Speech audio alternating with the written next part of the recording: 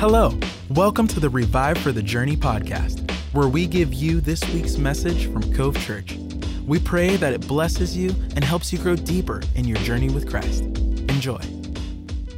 Well, hey there, Cove Church. It is great to be with you today. If we've not met, my name is Brandon. I have the privilege of being one of the pastors on staff. Our pastor, again, if you're brand new, our pastor, Pastor Aaron, and Pastor Paula, his wife, are on sabbatical. And so we want to make a practice, if we can, maybe not every Sunday, but as many Sundays as we can, as many weekends as we can, as often as we can, that we would pray for them while they're on this very brief, short 90-day sabbatical. So let's pray together. Jesus, thank you for our pastors, Pastor Aaron, Pastor Paula. We declare your great grace, your great rest, your vision, your clarity over their lives. They're a gift to us. And God, would you bring them back to us full of your Spirit? In Jesus' mighty name, amen. So again, welcome to you. It is great to have you. Our theme that we just launched last week, so if you're kind of parachuting in, again, if you're brand new, you've come at a good time. We just launched our summer theme, which is this: but be doers of the word and not hearers only, deceiving yourselves. In fact, let's say it together on your screen on the count of three. 1, 2, 3. But be doers of the word and not hearers only, deceiving yourselves. James 1:22. So we launch this week, we launch into one of the books of the Bible that we're going to be studying this summer, Galatians. And before we set up Galatians, I have a couple of questions for you. Number one, have you ever had your character impugned unjustly for no reason? Just maliciously, someone tore at the fabric of who you are, your character. Question number two, have you ever established a project, maybe established a business, maybe established your reputation, or your reputation and your business in the community, only to have someone come along and undo what you so painstakingly established? They subverted your work, maybe knowingly, maybe unknowingly. They sabotaged your work. Joy and I, several years ago when we were in Vancouver, we had this home. It was built in the 1970s. And so in the time that we lived there, we just spent kind of year after year doing our best to improve this home. And one of the projects one year during the summer was a bunch of concrete work, sidewalk work, and walkway work out front. Poured a lot of concrete, and they came early one morning, and they moved pretty fast. Professionals moved pretty quick, and they were just they were done pouring the concrete, and they were essentially babysitting it until it set up and they could do the finished work. So I went to work. When I came home, as I pulled into the neighborhood, I saw my front yard was full of caution tape, and it kind of scared me a bit. I didn't know what had happened. Well, our neighbor across the cul-de-sac was an old retired concrete worker, and he drug all of his stakes, all of his caution tape, and just staked out our entire front yard and put up all this caution tape to protect the concrete, because he knew how much that cost us, and he knows how valuable the concrete was. And he didn't want the mailman or neighbors or friends walking in our freshly poured concrete. How frustrating is it, friends, when we produce, we establish some work, or we establish a project, we get it done, and someone comes in behind and begins to walk in our freshly poured concrete. So Galatians was written by a guy named Paul. We know him today as the Apostle Paul. If you're unfamiliar with your Bible and some of the characters in the Bible, the Apostle Paul certainly was a character. He hated Christians, and so maybe you've spent part of your life hating Christians. Paul would be your guy. What's interesting is he actually became one. He tried to single-handedly kind of stomp out the idea of Jesus and Christianity altogether, but then became a Christ follower and started planting churches around the Mediterranean rim and establishing the gospel. It's believed that the Apostle Paul wrote this letter to the churches in Galatia around 48 or 49 AD, which would make it one of his earliest letters, if not the earliest. It's an explosive letter. In fact, we would say it this way: it's personal, it's passionate, and it's polemical, if you need an alliteration. It's profoundly personal, and because of that, Paul is passionate and he's argumentative, he's polemical in the letter. It's one that, as we'll discover, kind of these 149 verses that make up the book of Galatians, it is no nonsense, and for good reason. In 1517, the letter was used to really launch the Reformation. As Luther read it, he discovered, or maybe rediscovered for himself, and essentially the rest of us, this idea of justification by faith, which is kind of the chassis of the book of Galatians. Luther jokingly referred to the book of Galatians as his wife because he spent so much time in the letter. It's been called the Magna Carta of Christian liberty. It's been called the cornerstone of the Reformation, and Paul wrote it not necessarily to one single church, but to a group of churches in what we would call the region of Galatia, or in modern day South Central Turkey. So on the screen is a picture of Paul's first missionary journey, and you'll see cities like Antioch and Iconium, Derbe. These are the churches likely through which this letter was circulated. So why did the Apostle Paul write the book of Galatians? What happened is there were some Jewish teachers and leaders who began to walk through the Apostle Paul's freshly poured concrete that he had established in these churches in the region of Galatia. And their argument went like this: yes, Jesus Christ, but Paul, I mean, really, who is the Apostle Paul? He calls himself an apostle, but it's not like he knew Jesus or really walked with Jesus. And not only that, but the gospel that he's preaching, yes, it's true, but he's missing a few things. He's missing, of course, some dietary laws and especially circumcision, which was kind of the mark of belonging to God. It's the one thing that kind of separated us and separates us from all other nations. And this guy Paul is missing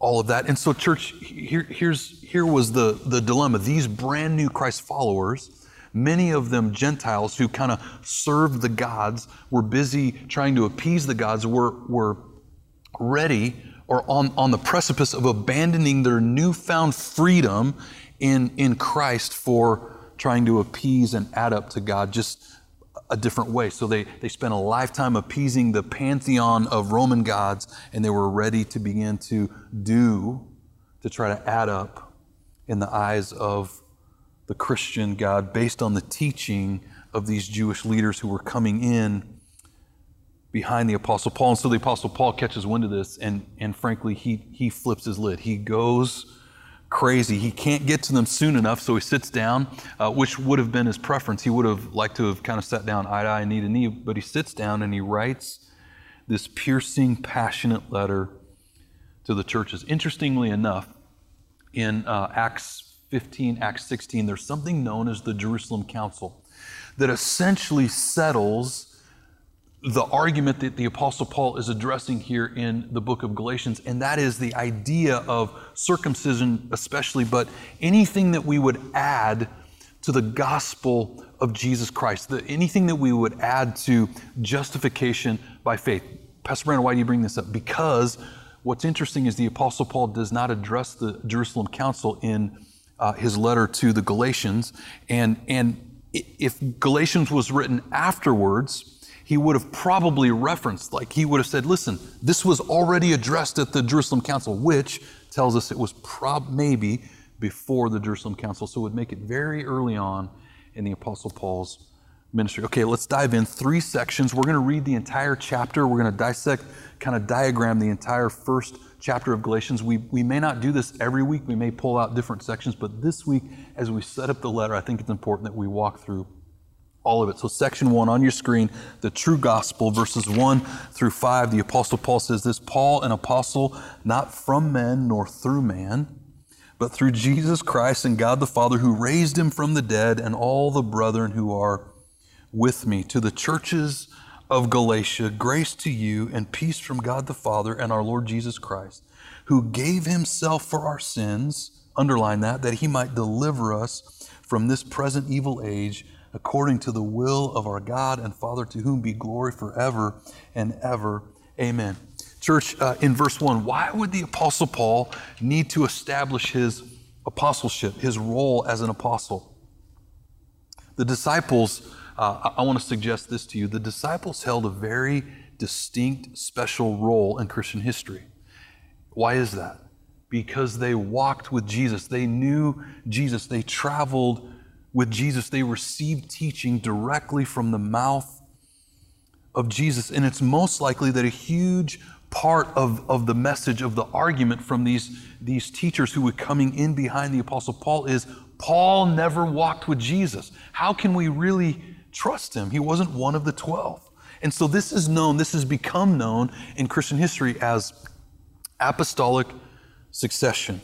In fact, there are many denominations today that would take this very seriously. They would trace their authority all the way back, kind of in lineage, spiritual lineage, to Jesus. So let me illustrate it this way. On your screen is maybe a picture of apostolic succession, and you'll see kind of the big head honcho, the big cheese is Jesus. Well, let's move a few generations away from Jesus. We find a guy in church history, his name is Irenaeus, and his teaching held weight because in a previous generation, he was mentored by a guy named Polycarp, and Polycarp's teachings held weight because he was mentored by a guy named John, and John's teachings held weight because he was mentored by a guy named Jesus. And so Irenaeus could, in apostolic succession, could trace his lineage back to the teaching of Jesus. Now, who are you going to believe? Are you going to believe Irenaeus or some other person who can't trace their lineage and their teaching, their authority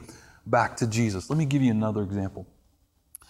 In 1939, Dietrich Bonhoeffer died. He was martyred for his faith, and he began to push back against Hitler and Nazi Germany, and they killed him for it.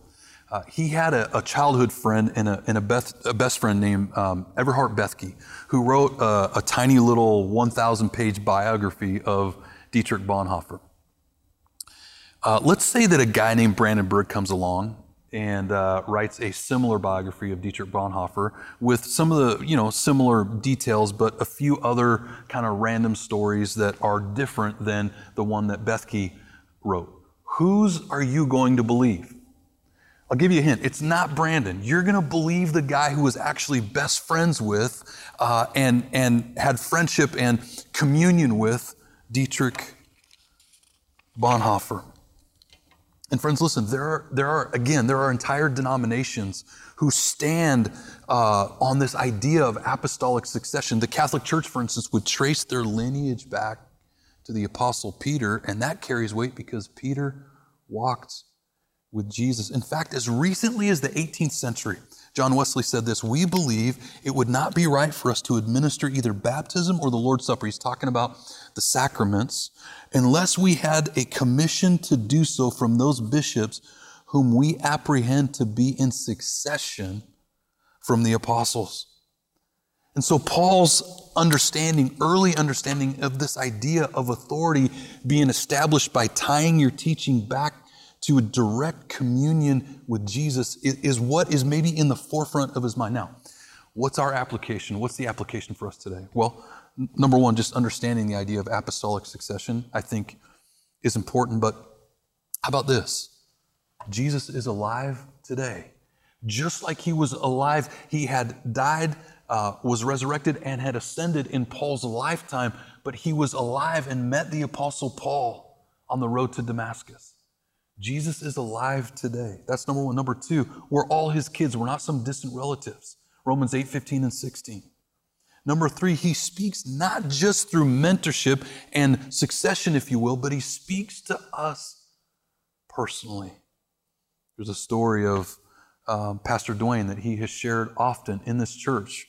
When he was 12 years old, the Spirit of God began to speak to him as he's reading the Bible. And as a 12-year-old kid, he was amazed at the wisdom that was framing in his mind. God was speaking to him directly. The Apostle Paul goes on, verse 4, he says, "Who gave himself for our sins, that he might deliver us or rescue us from this present evil age, according to the will of our God and Father, to whom be glory forever and ever. Amen." He gave himself for us. Friends, why do we put such a premium on generosity here at Cove Church? Because at the core of the gospel and at the core of the nature of Jesus Christ is this idea of generosity, a God who loved so much that he gave his life. He gave himself for us. This would be known today as atonement theology or substitutionary atonement, that God substituted himself to atone for our sins. Romans 3:23 says that we've all sinned. We've all missed the mark, if you will. And a few chapters later, Romans 6:23 says this, there's a payment for that. The wages or the payment for sin is death. And friends, without any hellfire and brimstone, really it comes down to two choices. We can either choose to try to, pay that debt on our own. I don't need God. I don't need Jesus. I'm going to choose to pay that debt on my own. That the Bible says the payment for that is death. It's eternal separation from God. Or we can choose to accept that which is already done, that which is already accomplished, that Jesus accomplished on the cross.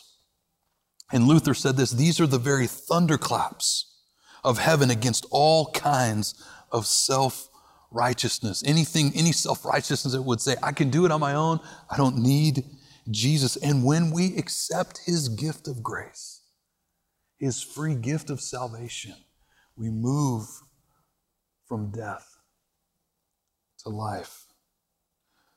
I had you underline that phrase, delivered us, or that word is rescue. In the Greek, it's exairo. It actually means to gouge or to take out or to tear out. This is the rescue that Paul is talking about. It's not some passive liberation. This rescue is one that means business. I want you to think about the cross, the bloody cross of Jesus Christ. Have you ever watched someone, maybe reality TV, in a life and death situation? All decorum goes out the window, right? When we're trying to rescue someone. Matthew 5:29, if your eye causes you to sin, exairo, tear it out, rescue it.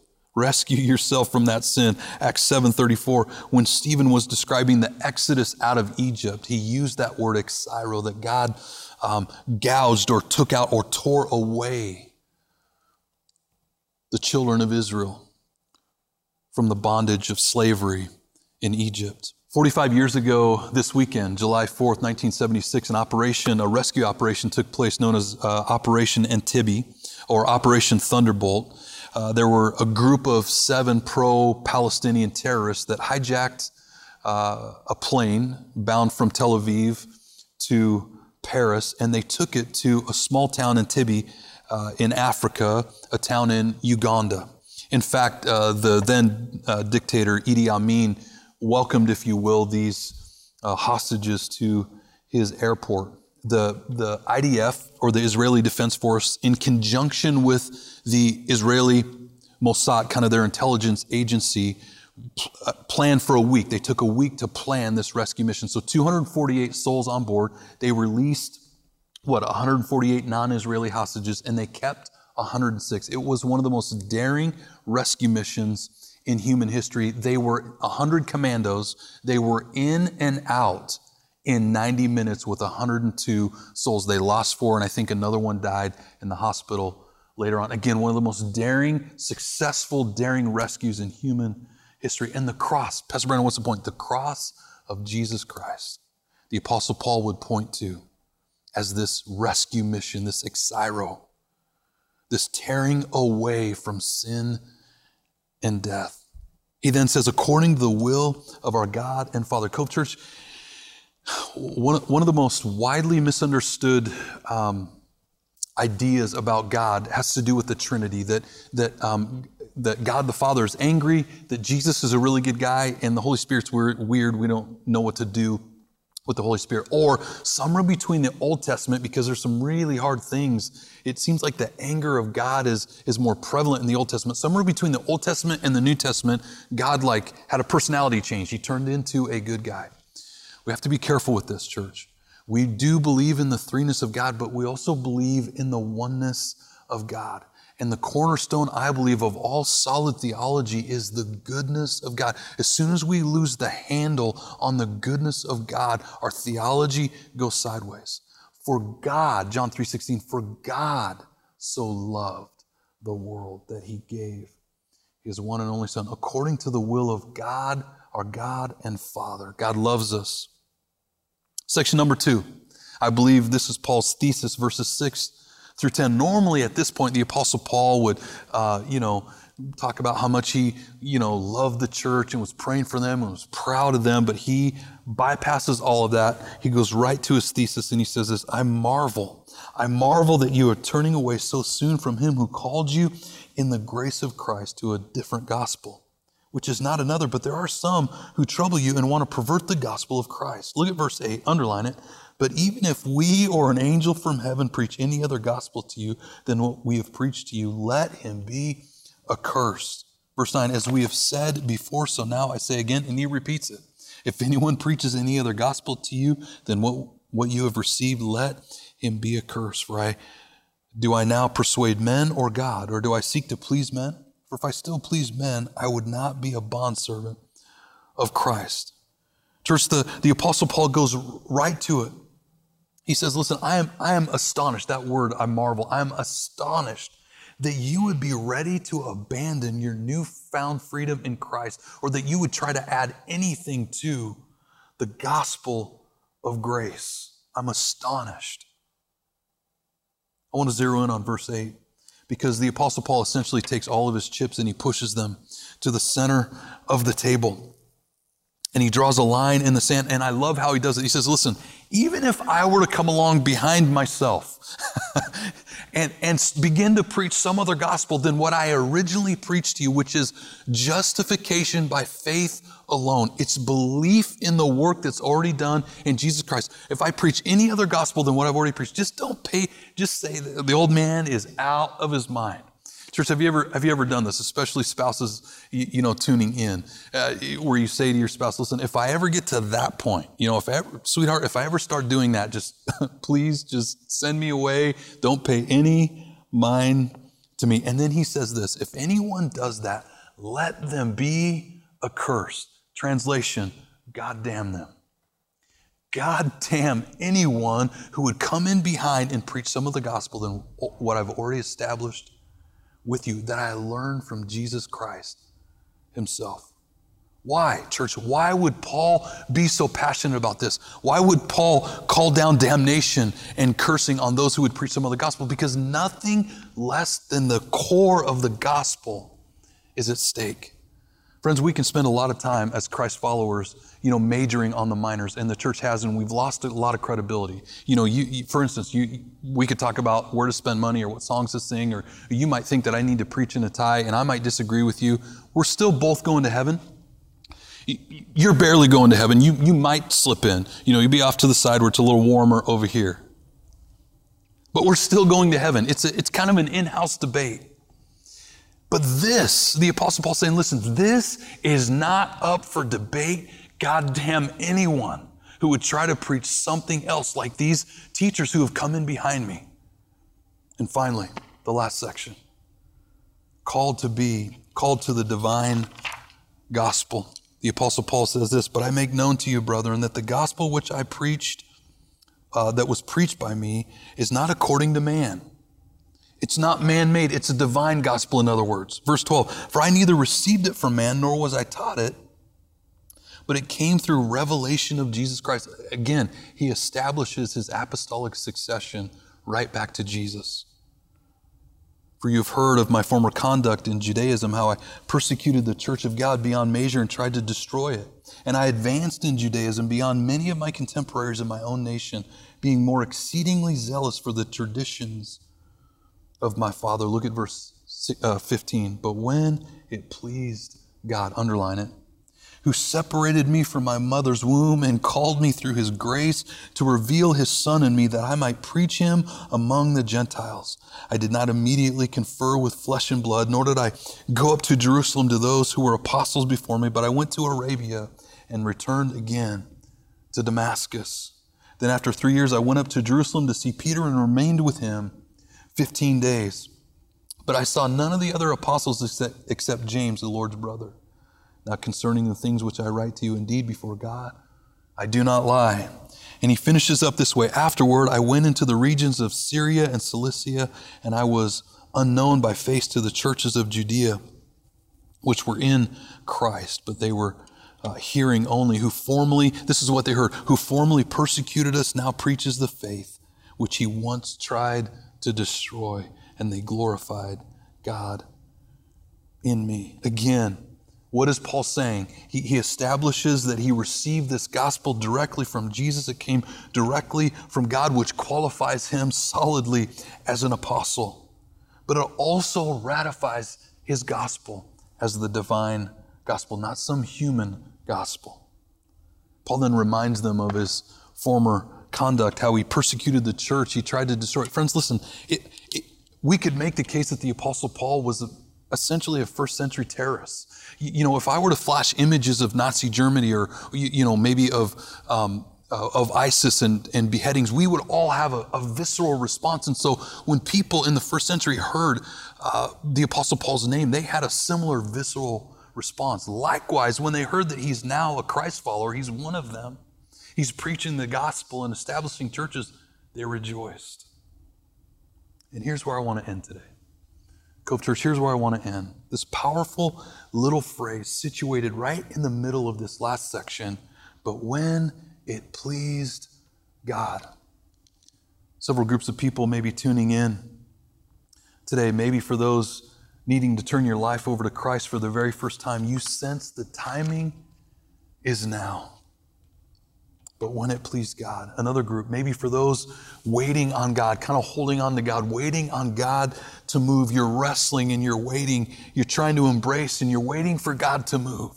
You're waiting on God's timing. There's a Old Testament book called Habakkuk. And then that word, that name, Habakkuk, means waiting and embracing. And isn't that a picture of the Christian journey where we're holding on to Jesus for dear life, right? And we're waiting for him to move. We're waiting for him to answer. We're embracing him and we're waiting. What's interesting about the book of Habakkuk is it ends really without resolution. We're still hanging on in the story. We're waiting for God's timing when it pleased God to move. And maybe finally, there's another group of people. You sense, even as I've been preaching and you're listening to Paul's words here in Galatians, you sense a weight being lifted that you've spent a lifetime trying to do and to add up in God's eyes. And you're hearing maybe for the first time or in fresh new ways, a gospel that is not about do, it's a gospel about done. Maybe we would say it this way. The gospel is this, it's Jesus plus 0 equals the true gospel. In Cove Church, what is the gospel?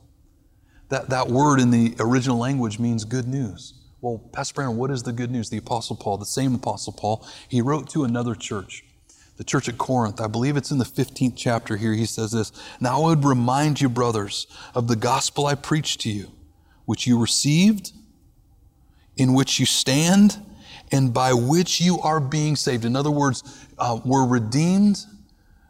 We have been redeemed. We're being redeemed, and one day will be redeemed. He says this, if you hold fast to the word I preached to you, unless you believed in vain. For I delivered to you as of first importance, which I also received. And here it is, : here's the gospel. That Christ died for our sins according to the scriptures. He's referring to the Old Testament scriptures. What the prophets said about Jesus. That he was buried and that he was raised on the third day, again, in accordance with the scriptures. And then he appeared to Cephas or Peter, then to the 12. Then he appeared to more than 500 brothers at one time, most of whom are still alive, though some have fallen asleep. Then he appeared to James, then to all the apostles. Last of all, as to one untimely born, he appeared also to me, Paul says. The gospel is this, if you've never read Timothy Keller. So the Apostle Paul would say this, the gospel is this, it's Jesus Christ. He suffered, he died, he was buried, and he rose again. Why is that good news? Because who did he do it for? He did it for you.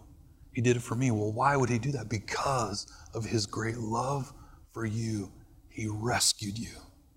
Timothy Keller would define the gospel this way, and we've quoted this many times, but for those of you who are new or our guests, the gospel is this, Pastor Timothy Keller would say, we are more sinful and flawed in ourselves than we ever dared believe, yet at the very same time, we are more loved and accepted in Jesus Christ than we ever dared hope. Pastor Brandon, how does Pastor Timothy Keller know that? How do we know that? The cross of Jesus Christ stands for, it's an enduring reminder of God's great love and rescue of our souls. Let's pray together. Jesus, thank you. Thank you for the Apostle Paul. Thank you that this ancient letter has been preserved for us today. God, we're thankful that Paul took on the challenge. We're thankful for the passion. We're thankful that the Apostle Paul drew a line in the sand because nothing less than the gospel itself was at stake.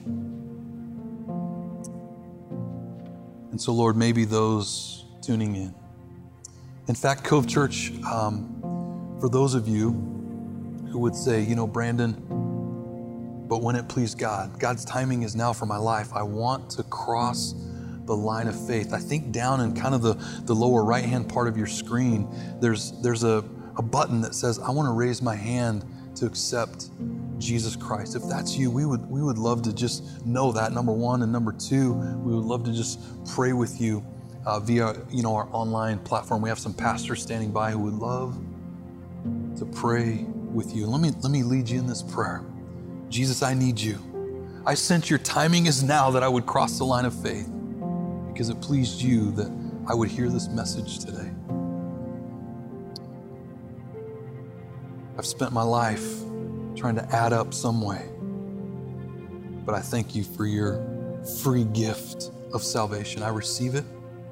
I can't do it on my own. Would you forgive me? Would you be Lord of my life? In Jesus' name, amen. Bless you, Cove Church. Have a great weekend. Thanks for joining us. We hope you enjoyed this week's message. To stay connected with all things Cove Church, visit our website, covechurchpnw.com, or on all social media platforms @CoveChurchPNW. We'll see you next time.